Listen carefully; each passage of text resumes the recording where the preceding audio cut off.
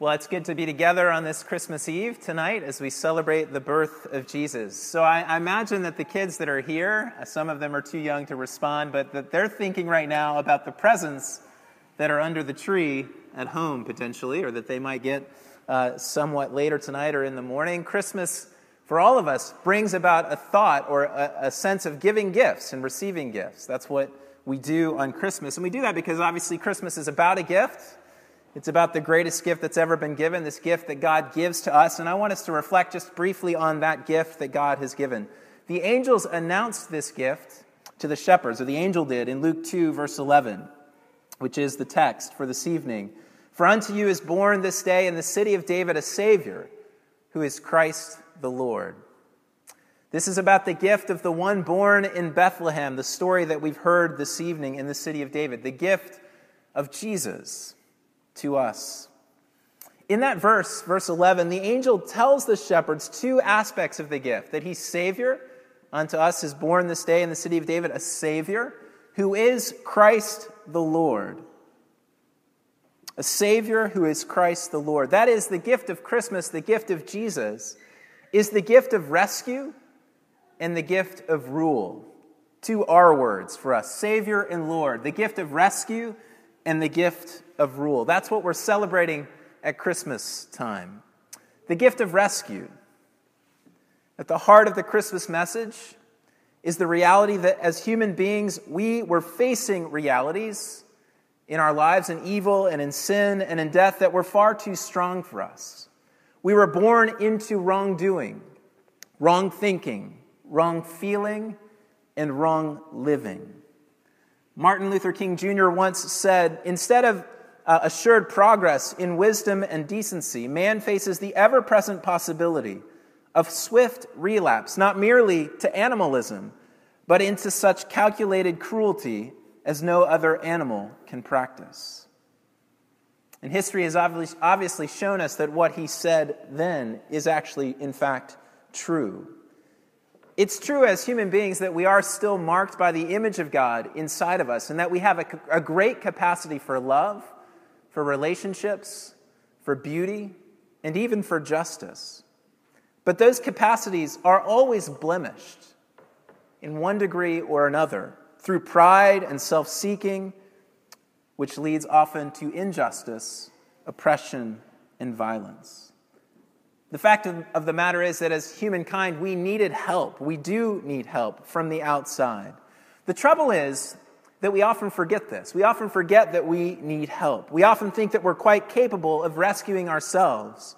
We depend upon our accomplishments or our education or our pedigree or our bank accounts or any other number of things to save ourselves, to rescue ourselves, to make ourselves okay. But the reality is that these things can't actually deliver. They can't save. At some point, they fail us in a significant way. We encounter situations or circumstances. Often, it's a diagnosis. Could be the loss of a job quite suddenly. When things go far beyond our capacity, our ability. We're unable to control the outcomes of our life. And as surprising as it sounds, that these actually can be great gifts of God's grace. For many of us, this is the moment that we woke up to God in a whole new way, that we realized our need for rescue. And even if our circumstances remain quite favorable on into old age, we then have to confront the reality of our own mortality. Try as we might to consign the reality of death to the margins of our lives and society, and I would say that in general we've done a pretty good job of this as a culture. We all face the reality that someday, sooner or later, we will be staring death in the face, unable to overcome this next opponent, unable to manipulate circumstances in any way to get out on the other side in our own strength.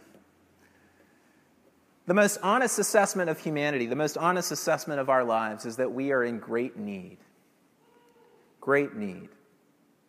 that we need rescue. We're like the 19-year-old man who earlier this week was rescued out of the aftermath of the landslide in China after 67 hours of being buried under debris and dirt. For those 67 hours, trapped under that debris, We don't surmise at all that this young man had any thoughts that he could rescue himself, that he had any thoughts that in his own strength he was going to get to the other side of his situation. He must have known his desperate need for help, for rescue, for someone from the outside to come and deliver him from his situation and bring him out. The first reality of the gift that we're given at Christmas is the gift of rescue. But we don't ever appreciate this gift unless we know our need. I've been reminded in my own life over the last several weeks just of the desperation of our situation. In various situations with people in our community, in things in my own life, and just seeing the fact that we are so powerless to get from point A to point B, to get where we want to be, and so desperate for somebody to help us from the outside. And this is exactly what God does for us here on Christmas. The birth of Jesus is God reaching into our darkness. It's God peeling back layer after layer of debris to reach us. It's God's giant step toward us, the helpless ones, the powerless ones, the desperate ones. It's about God's gift of rescue to you and to me. And we can only appreciate that gift when we see just how much we needed it. Our celebration over the next 24 hours will be relatively muted to the degree that we don't see the depth of our need for God to step in and reach out his hand and pull us into a new place and a new life. So it's a gift of rescue, but it's also a gift of rule, a Savior who is Christ the Lord. And of course, these two go together. It's often the one who saves who becomes the leader or the king. Think of George Washington, for example. The leader who became the ruler. The Savior who is Christ the Lord, the angel says, which means ruler or king, the one in charge, the one calling the shots. And this may in some ways seem for us like a strange gift. Who really wants to be ruled? We live in a day and an age when we thrive on being autonomous. We thrive on self-rule. We live in a culture of self-expression. Be yourself. Do what feels right. Rule yourself. You know what's best for you. And we pride ourselves in this kind of thinking. The individual is sovereign, and to us, this is freedom. So to talk about a gift of rule is in some ways to be paradoxical in our moment in time. Reflecting on her early life in which she followed her own desires, Dorothy Day, the great Catholic who was the founder of the Catholic worker movement that cared for the poor in a wonderful way in the mid-20th century. She wrote this about her early life, which she lived in New York City. She said, "The life of the flesh called to me as a good and wholesome life, regardless of man's laws, which I felt rebelliously were made for the repression of others. The strong could make their own law, live their own lives. In fact, they were beyond good and evil. The strong could make their own law, live their own lives. They could be their own rulers." Of course, Day's own testimony reveals otherwise. She, like many others who followed those footsteps of her early life, grew to see the bankruptcy of self-rule and the beauty and the freedom of serving the one good and capable King who is Christ the Lord. This gift of Christ the Lord, this gift of a king, this gift of rule from a ruler is a gift from a ruler who is benevolent and gracious, merciful and kind. As a ruler, his benevolence and graciousness is reflected first in his act of rescue as Savior. I said these were connected. It was a rescue that cost him everything, but he gave freely. It was a rescue that required him to take our place.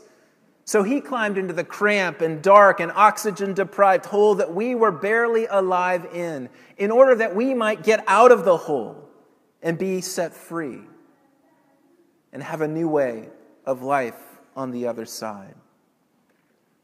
What a glorious other side it is that Jesus calls us to under his rule. Forgiven, which we all desperately need to be forgiven, and free. We get to live the life that we were meant to live. We owe everything to Jesus. we give everything to Jesus. The gift of rescue and the gift of rule. For unto you is born this day in the city of David a Savior, who is Christ the Lord. Lastly, I want to say that as we receive this gift, and we can only do so by seeing our need for a Savior, for rescue, and our need for a ruler, beside ourselves a king. But as we receive this gift, then we are finally alive, free to truly live and to have the joy that is to mark this Christmas season. Because having received such an amazing gift, and there is no greater gift that we will ever receive, having received such a great gift, all the value systems of the world don't matter anymore. We're no longer daunted by the reality of death.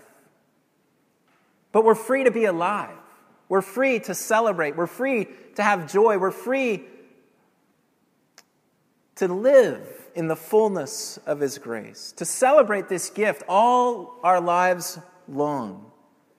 And our life becomes a celebration. Yes, in the midst of pain and suffering and trial, but nonetheless, because we've received this gift of a rescue and a ruler, it is a life of celebration and joy that nothing, no circumstance, can ultimately squelch or put out. It's a fire that burns within us, motivated, driven, and fueled by the great gift of this Christmas Eve. So may we give this King great glory this Christmas season for the great gift that He has given to us. The gift of rescue, which we desperately needed, and the gift of rule, which finally sets us free. Let's stand together. Amen.